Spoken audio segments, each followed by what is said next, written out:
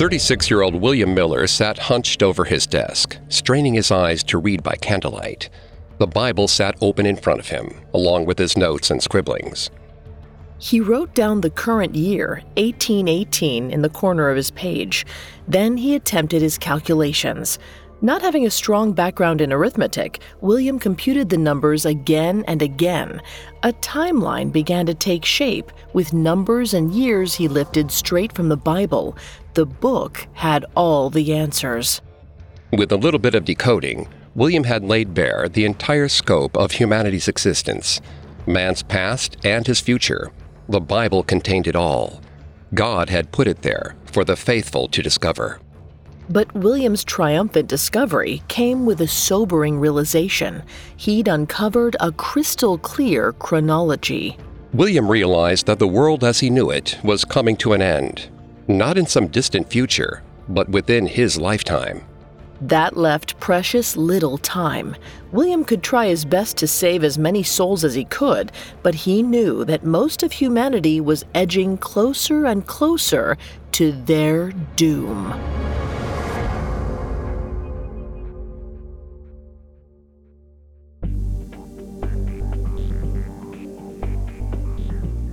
Hi, I'm Greg Polson. And I'm Vanessa Richardson. And this is Cults, a Spotify original from Parcast. Every Tuesday, we look at a cult's practices, their leader, and their followers. You can find all episodes of Cults and all other Spotify originals from Parcast for free on Spotify, or wherever you listen to podcasts. This week, we'll discuss spiritual leader William Miller, who came of age at the height of a new Protestant revival movement in the early 19th century. We'll talk about William's early skepticism before his experience in the War of 1812 completely reshaped his worldview. Finally, we'll explore how his unique interpretation of the Bible led to a startling prophecy of the Second Coming. Next week, we'll talk about how William's theories inspired a movement composed of thousands of individuals. We'll also discuss how William and his followers reacted when his predicted apocalypse failed to come to pass. We'll have all this and more coming up. Stay with us.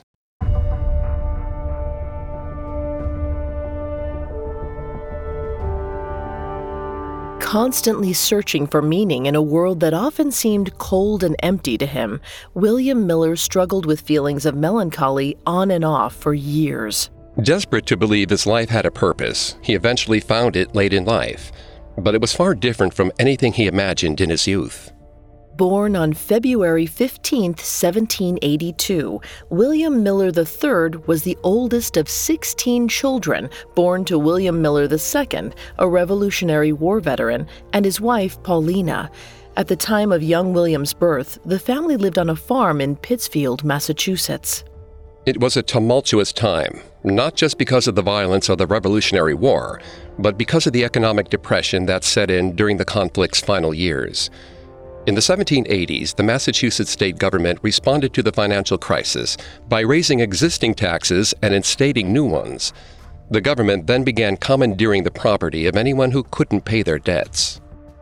Families like the Millers were just finishing up a war against the British over abusive taxes. They had no intention of letting their new government push them around, and they were perfectly willing to rebel against Massachusetts authorities. In 1782, the elder William participated in a violent attack against a law enforcement official. It began when he and his neighbors tried to prevent a deputy sheriff from confiscating an ox from a farmer who hadn't paid his debts. As David L. Rowe writes in his book, God's Strange Work, William Miller and the End of the World, the mob attacked the sheriff with knives and clubs. They successfully drove the sheriff away, but William ultimately paid the price. Authorities later arrested him for the crime and sentenced him to pay a 40-shilling fine. The following year, he faced arrest a second time for participating in a riot. This second arrest came with a larger sum of £20. The penalty proved difficult for a family hardly making ends meet. Records show that William likely had to sell off his property to pay the amount, and the experience may have had a profound effect on young William. Vanessa is going to take over in the psychology here and throughout the episode. Please note, Vanessa is not a licensed psychologist or psychiatrist, but she has done a lot of research for this show. Thanks, Greg.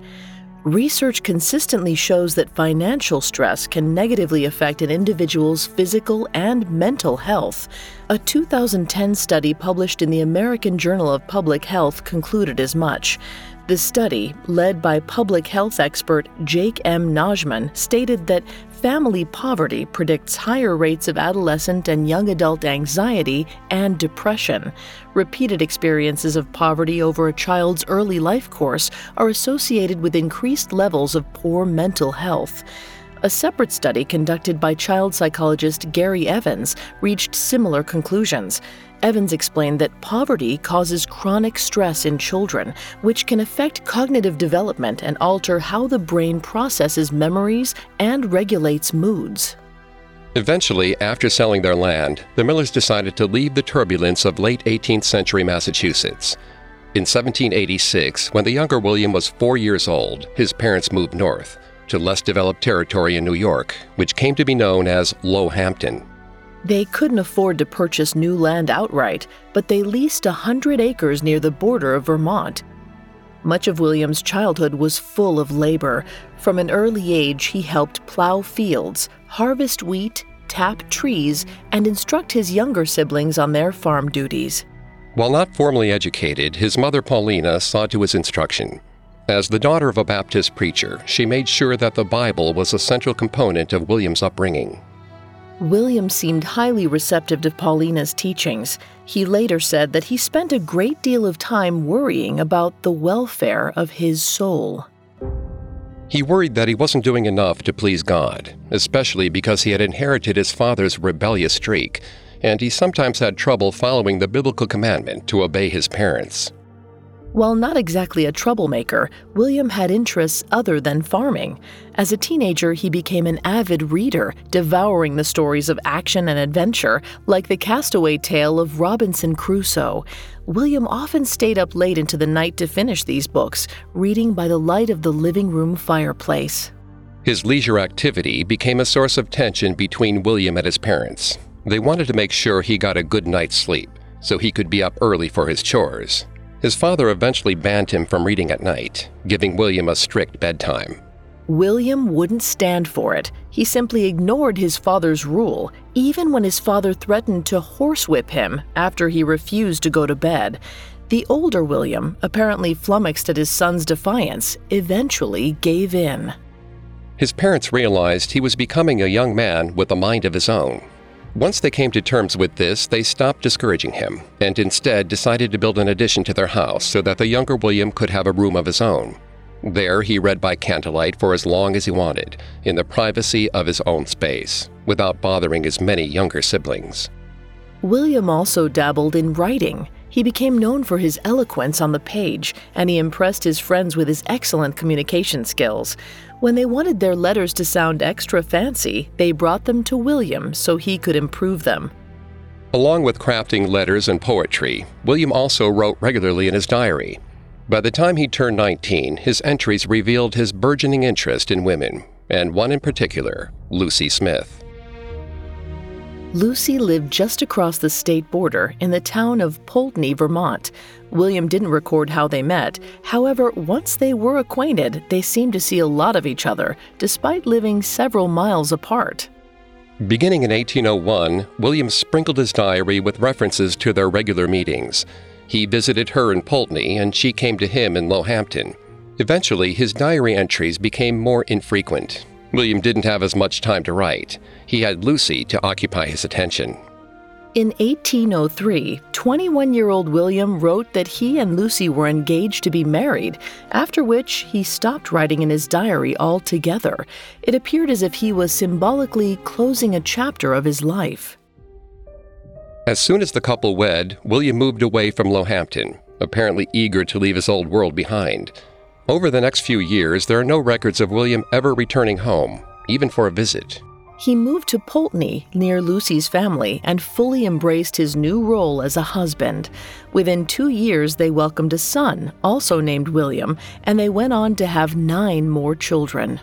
But William's journey from childhood to adulthood wasn't the only significant shift in his world. He didn't yet know it, but William had set out on a path to a spiritual conversion that would shape the rest of his life.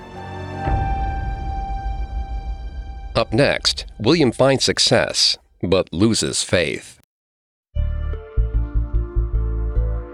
Every so often, something so impactful happens, it has the power to capture the attention of a whole country.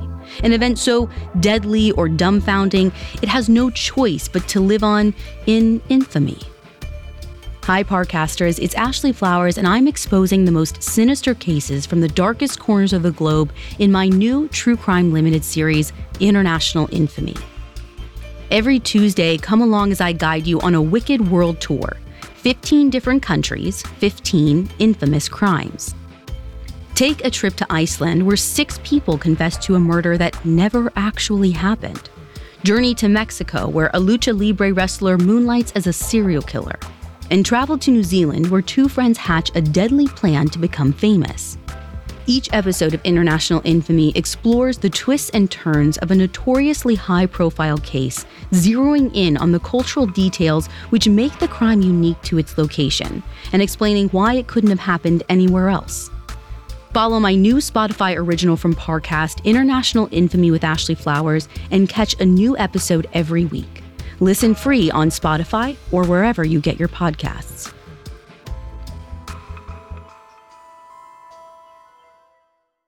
Now back to the story.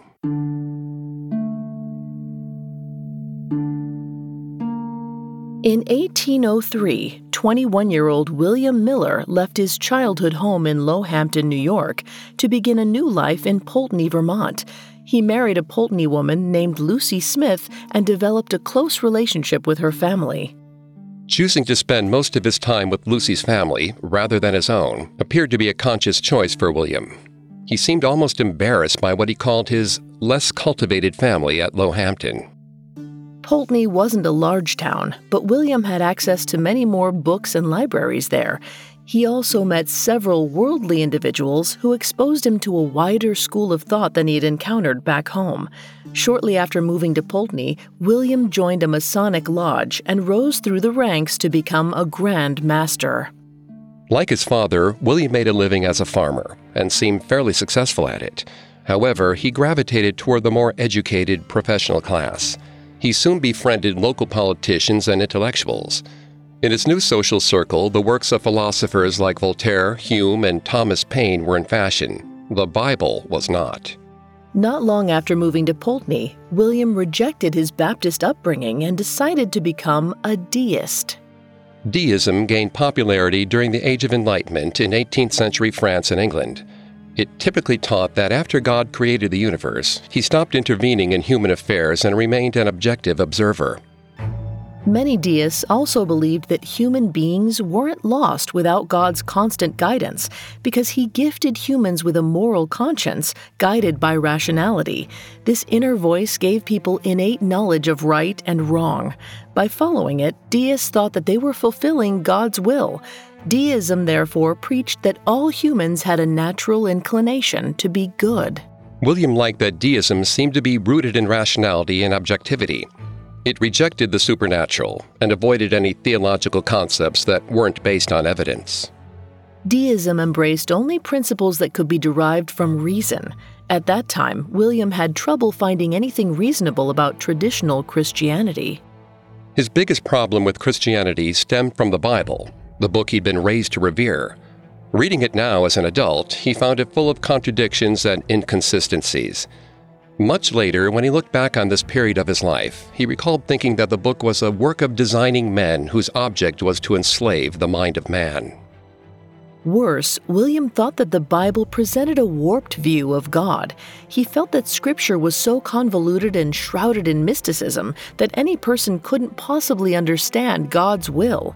Yet the Bible taught that God would punish anyone who disobeyed these inscrutable rules. William asked, how can such a being be called either wise or good? Beyond his skepticism of the Bible, embracing deism made practical sense for William. Many politicians, including several founding fathers, were adherents. The Poultney elite gravitated toward it. After spending time rubbing elbows with these distinguished citizens, William began to develop political ambitions of his own, so it seemed like a good idea to emulate those esteemed men as William rose to prominence in Pulteney. William spent the next decade making a name for himself. After becoming particularly interested in leadership, William sought out roles that placed him in a position of authority. Within a few years, he accepted an appointment to town constable and later county sheriff. Then in 1810, 28-year-old William accepted a commission as lieutenant in the Vermont militia. A little over 2 years later, after the War of 1812 broke out between the United States and England, William accepted a transfer from the Vermont militia to the United States Army. Initially tasked with leading local recruitment efforts, William found the assignment somewhat boring. He wanted to see some real action. He requested a transfer, and in August of 1814, 32-year-old William's commanding officers put him in charge of an infantry company in Plattsburgh, New York. Within a month, he found excitement. In September, British ships launched an attack in Plattsburgh, leading to an hours-long battle. Despite being outnumbered, the Americans won, and the British retreated north to Canada. William found himself in the middle of a thrilling scene, like something out of the adventure stories he used to read as a teenager. Though he described the battle to his wife, Lucy, as dreadful, he told a different story in a letter to a friend, saying, "My God, the sight was majestic, it was noble, it was grand. I am satisfied that I can fight. I know I am no coward." Fighting for his country seemed to give William a sense of fulfillment he'd been searching for his whole life. But unfortunately, it didn't last. Once the adrenaline rush wore off, William fell into a depression. He missed his wife, Lucy, and lamented that she hardly wrote to him. He even sent a letter sarcastically musing that her silence must have meant that she died. He asked, "Have you departed this life? Are you gone to the world of spirits?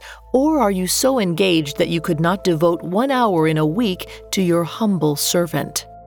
It may be that Lucy wasn't comfortable drafting letters. She wasn't as practiced a writer as William. Or she may have been busy at home raising their large family on her own. Whatever the case, months often stretched between their communications. William had few comforts and long hours to mull over the violence and death that surrounded him. Thoughts of mortality greatly disturbed him. As a child, he consoled himself with his belief in heaven. However, his embrace of deism had deflated that comfort. William wrote to Lucy about these fears, saying, "Could I be sure of one other life, there would be nothing terrifying. But to go out like an extinguished taper, the thought is doleful." This wasn't his only crisis of faith. William gravitated toward deism because of its basis in reason and the idea that human beings are essentially good. But the more William saw of human nature during the war, the less he believed that. He developed the view that most people were utterly corrupt at heart. He wrote, "I began to think man was no more than a brute." By the final year of the war, William seemed nostalgic for a simpler time. Beleaguered thoughts of his youth, his parents, and his family in Lohampton bounced around William's mind. With modern context, it seems like William may have experienced symptoms of PTSD. As early as the 17th century, Swiss doctor Johannes Hofer observed a phenomenon in Swiss soldiers who seemed to suffer from intense homesickness. They also experienced anxiety, sleeplessness, loss of appetite, and in more serious cases, suicidal ideation. While Hofer coined the term nostalgia, he wasn't the only doctor who noticed this in military servicemen. Several researchers in other countries, including Spain, France, and England, around the same period noted the affliction. Edgar Jones, a history of medicine and psychiatry professor at King's College London, is one of many experts who now recognize that soldiers likely suffered from the post-combat disorder. In a 2006 paper, Dr. Jones wrote that by 1800, nostalgia had become a recognized hazard of troops on campaign and was increasingly categorized as a form of melancholy. Whatever caused William's feelings of nostalgia, it left him languishing with guilt. In his early 20s, he had shown disdain for his less cultivated family. Now, a decade later, he regretted his uncharitable appraisal of them. William's father died of typhus at the beginning of the war, and only his mother, Paulina, remained. William still had time to reconcile with her, and as he contemplated what his life would be like after the war, William realized he had no desire to return to his esteemed position in Pulteney. William wrote Paulina a letter suggesting he should move his family back to his childhood home in Lohampton. He wanted to be close to his mother because William no longer trusted himself or his wife Lucy to properly raise their children. Thoughts of confusion and doubt tormented him. He didn't mention religion in his letter, but perhaps he felt heartache at the loss of his childhood faith. It hadn't always made sense to him, but at least it assured him that life had meaning. He wondered if he had been led astray by his worldly friends, and he didn't want his children to suffer the same fate. While still in the service, William purchased the land his family had been leasing for decades, as well as the parcel of land next to it. When the war ended in 1815, William settled his family in Lohampton. But retreating to his childhood home didn't actually bring William contentment. He still didn't understand the world or his purpose in it. He knew there must be more. After moving to Lohampton, he began making regular appearances at the local Baptist church. One Sunday around September of 1816, the regular preacher couldn't make the service. 34-year-old William was called upon to read a sermon to the crowd. As he spoke, William reportedly felt overwhelmed. The lesson taught the congregation about honoring one's parents. William recalled that he'd often failed his own mother and father, and he thought about how, despite all his failings, the Christian God forgave him anyway, as long as he accepted Jesus into his heart. By this point, after years of depression and melancholy, William decided Jesus might provide a path to relief. A short time later, he decided to get baptized in the church. He became so dedicated to his newfound faith, he built a family altar in his own home to always feel connected to God. He later wrote of his conversion, "It seemed that there might be a being so good and compassionate as to save us from suffering the penalty of sin. I immediately felt how lovely such a being must be, and imagined that I could cast myself into his arms and trust in his mercy." William wasn't the only one going through a conversion. Americans everywhere were rejecting the secularism of the Age of Enlightenment and embracing a renewed spirituality. This backlash became known as the Second Great Awakening. The Second Great Awakening also marked a turn away from the once popular Calvinist doctrine, which emphasized predestination, or the idea that God alone decided whether one received salvation. Predestination didn't fit in with America's post-Revolutionary War spirit. Fresh off the victory of establishing a new country, Americans didn't want their fate predetermined, even by God. They wanted to make their own destiny. They embraced religious philosophies that allowed them to take their spirituality into their hands. Between the late 18th and mid-19th century, evangelical Christian denominations such as Methodists and Baptists swelled in numbers. They vastly outpaced more established denominations like Episcopalians and Congregationalists. These growing evangelical movements encouraged an intimate, personal relationship with God, emphasizing passion and emotion. They sharply rebuked the detached objectivity of deism and intellectualism. William followed the tide of the Second Great Awakening, but didn't stop being a skeptic at heart. In his youth, he'd nurtured an inner battle between faith and reason. At that time, reason had won out, and he'd turned to deism. But in the end, deism left him feeling unsatisfied. He wanted to keep faith and reason. He needed to make them somehow compatible with each other. To make his faith reasonable, William had to find proof of a Christian God's existence. For that, he examined the only evidence available to him, the Bible. Never mind that he previously found the book to be riddled with incongruities. William figured that as God's word, there must be some way to reconcile the inconsistencies in the Bible. William felt determined to apply whatever logic necessary so that it all made sense to him. As he told a friend, I would harmonize all these apparent contradictions to my satisfaction, or I would be a deist still. After that pronouncement, William began an intense study of the Bible, analyzing every chapter, verse by verse. Though William wasn't a scholar or a theologian, he didn't let that stop him. part of the spirit of the Second Great Awakening, taught the egalitarian idea that God was for everyone to explore and understand, not just the educated elite. William's analysis of the Bible lasted for 2 years. By the time he finished, he had not only developed a strong conviction of God's existence, but also crafted a new slate of prophecies that roiled the Christian world for years to come. Up next, William makes a shocking prediction, forecasting the end of the world. Now back to the story.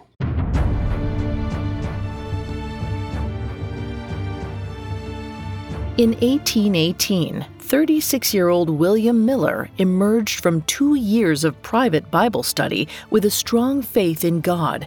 He had previously excoriated the Bible for its inconsistencies. Now he completely reversed his view, saying, "I wondered why I had not seen its beauty and glory before, and marveled that I could ever have rejected it." But William also came away with a startling realization.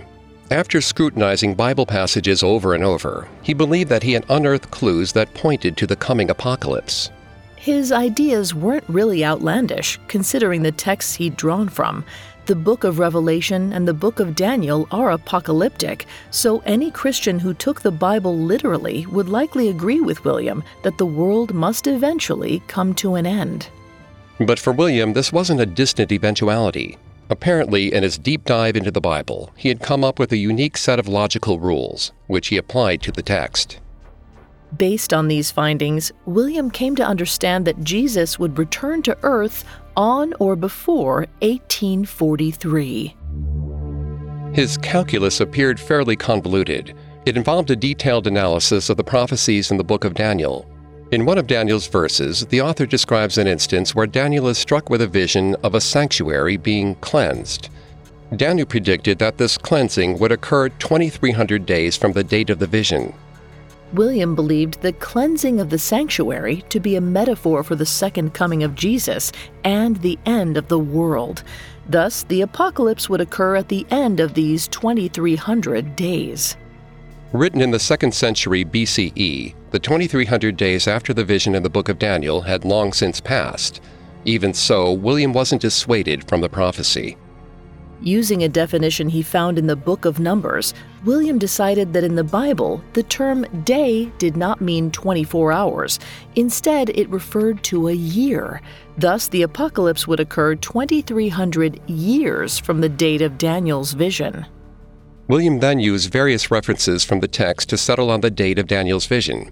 He determined that it had occurred in the year 457 BCE. Once he decided on this date and added 2,300 years to it, it became clear the apocalypse would come to pass in the year 1843, a mere 25 years away. Being a skeptic, William didn't immediately trust his interpretation. However, the more he fleshed out the chronology laid out in Daniel's prophecies, the more he became convinced that this biblical timeline matched historical, real-world events. By William's analysis, the Bible predicted the rise and fall of the Roman Empire, the papacy, and even the rise of Napoleon and the French Revolutionary War, hundreds of years before they happened. Undoubtedly, William used circular logic and ex post facto reasoning to make everything fit into his plan. Still, at the time, he couldn't see that. He thought he'd put together the pieces of an elaborate puzzle. Psychologists call this way of thinking illusory pattern perception, a phenomenon that occurs because human brains are wired to notice patterns, sometimes even where none exist. Dr. Jan Willem van Prooijen, an associate professor in social psychology at Vrije Universiteit Amsterdam, discussed this in an interview on the Canadian Science News radio show Quirks and Quarks. Dr. van Prooijen said, "Our brain's natural tendency to seek patterns gets amplified when we're fearful and feel like we don't have control over situations. We might start to see illusory patterns or connections that aren't there." William's conversion to Christianity had changed his life and his entire worldview. He'd been a skeptic for so long he seemed desperate to find something that would validate his newfound faith. The pattern he discovered in the Bible was his validation. Even so, William still had some doubts about his conclusions, and he seemed afraid people would think he'd lost his sanity. So he didn't rush out to share the news of the apocalypse with the world. He waited 4 years to write his predictions down. In 1822, the 40-year-old drafted a 20-point statement of his beliefs.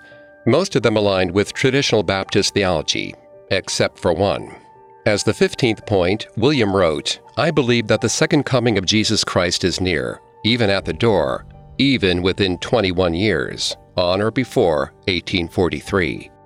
For the time being, William felt content just writing down his theory. He didn't want to seek out any publicity or attention for them. However, over time, his conscience began to nag at him. If he was correct, he had a duty to warn the rest of the world. Sinners should at least have the opportunity to repent before Jesus came down to judge them. But William still seemed too afraid. He knew that his warning wouldn't be a welcome message for many. He didn't want to be criticized or mocked. William had a good life as a successful farmer. In the 1820s, he also dabbled in local politics again. At various points, he served as the Lowhampton School trustee, the town supervisor, and justice of the peace. As an important enough local figure, William dined with the Revolutionary War hero, the Marquis de Lafayette, when the French aristocrat toured the United States in 1825. 43-year-old William wasn't necessarily the kind of man people would expect to start spouting off strange theories. He didn't want to have his good reputation marred by any controversy, so he stayed quiet, even as he became more certain that millions of souls were facing judgment. William grappled with guilt over his inaction for years. He later wrote, "It was continually ringing in my ears, 'Go and tell the world of their danger. If thou dost not speak to warn the wicked from his way, that wicked man shall die in his iniquity.'" In 1826, he experienced a vivid dream in which he traveled an arduous path across a bleak landscape. There, various threats and terrors accosted him, but he fought them off. He kept going until he came upon a large house. When he went inside, he found a flight of stairs. He traveled up them until he reached a room filled with pure light, brighter than the sun. He felt overwhelmed by the sense of God's presence. He looked around and saw that many of his friends and neighbors had joined him. They were all in a state of bliss. William understood the dream to mean that he stood on the right path, and that God would surely bless him if he kept to it. He also understood that his loved ones would receive the same blessing if they followed him on that same path. The dream assured William of his prophecy. While he still lacked the confidence to start spreading the message to the world, he did begin sharing his theories with a few close associates. In particular, he targeted relatives whose souls he feared for the most, like his younger sister Anna and her husband Joseph. In 1831, William wrote a striking letter to her after learning that she and her husband, Joseph, had converted to Universalism. A belief within many Christian denominations, Universalism preached that God saved everyone because he loved his children too much to punish them with damnation. William apparently did not think highly of this faith because it ignored the biblical doctrine focused on repentance. If God saved everyone, William thought, it made atonement moot. In his view, damnation wasn't cruelty, it served justice. In his letter to Anna, William came right out and told them that they would be part of the wicked to be burnt up by Jesus' purifying fire during the apocalypse, unless they reconsidered their ways. Beyond his relatives, William also shared his beliefs with a few local pastors. He hoped that one of them might take up the message and spread it for him. For William, it would be much easier if someone else adopted his cause, relieving him of the burden of worrying about other people's souls. William figured that if God wanted him to go out and preach to the world, he would send him an unmistakable physical sign, one William couldn't ignore. William decided that if he should see such a sign, he would finally break his silence. Then, in the summer of 1831, William's nephew Irving supposedly dropped by with a request for the 49-year-old farmer. Irving lived 16 miles northwest in the town of Dresden, New York. Dresden had a small Baptist church. However, the isolated town didn't have a regular preacher. Irving had shared some of his uncle's biblical interpretations with the local community, and they were interested in hearing more. Irving wondered if William would consider coming to Dresden to deliver a lecture series on his theories. Now, William had no excuse to stay quiet. He realized that this must be the sign he'd waited for, and accompanied his nephew back to Dresden. William spent a week with the congregation. His lectures were a success, and William developed an appetite for orating. He later said, "As soon as I commenced speaking, all my diffidence and embarrassment were gone, and I felt impressed only with the greatness of the subject." With that, a new chapter of William's life began. He went from a simple farmer to a spiritual leader, preaching to anyone willing to listen. This shift began immediately. As soon as William came back from Dresden, a Baptist congregation in his wife's hometown of Poultney invited him to speak. Next came an invitation to Paulette, Vermont. More lectures followed. Hundreds showed up to hear a grave message. Miller told them, "Soon, very soon, God will arise in his anger, and the vine of the earth will be reaped. See, the angel with his sharp sickle is about to take the field." William's knack for poetry, which had entertained the friends of his youth, now served a much greater purpose. He wanted people to see what he saw, a vision of the world engulfed in fire.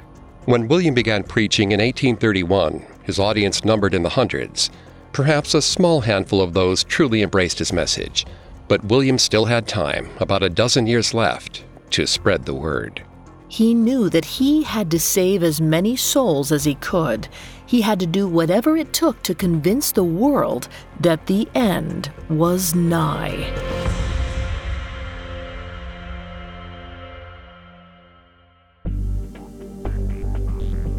Thanks again for tuning into Cults. We'll be back next Tuesday with part 2 of William Miller's story.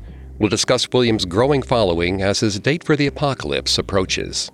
For more information on William Miller, among the many sources we used, we found the book God's Strange Work by David L. Rowe extremely helpful to our research. You can find all episodes of Cults and all other Spotify originals from Parcast for free on Spotify. We'll see you next time. Cults is a Spotify original from Parcast. Executive producers include Max and Ron Cutler. Sound design by Anthony Valsic, with production assistance by Ron Shapiro, Trent Williamson, Carly Madden, and Bruce Kitovich. This episode of Cults was written by Christina Pammies, with writing assistance by Abigail Cannon, fact-checking by Bennett Logan, and research by Brian Petrus and Chelsea Wood. Cults stars Greg Polson and Vanessa Richardson.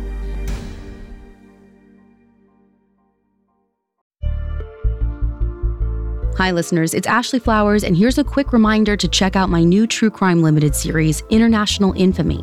Every Tuesday, I'm taking you across the globe to look at 15 of the most notorious crimes from 15 different countries. Some stories are sure to shock, some may leave you stumped, but all are quite the trip. Follow my new series, International Infamy with Ashley Flowers. Listen for free on Spotify or wherever you get your podcasts.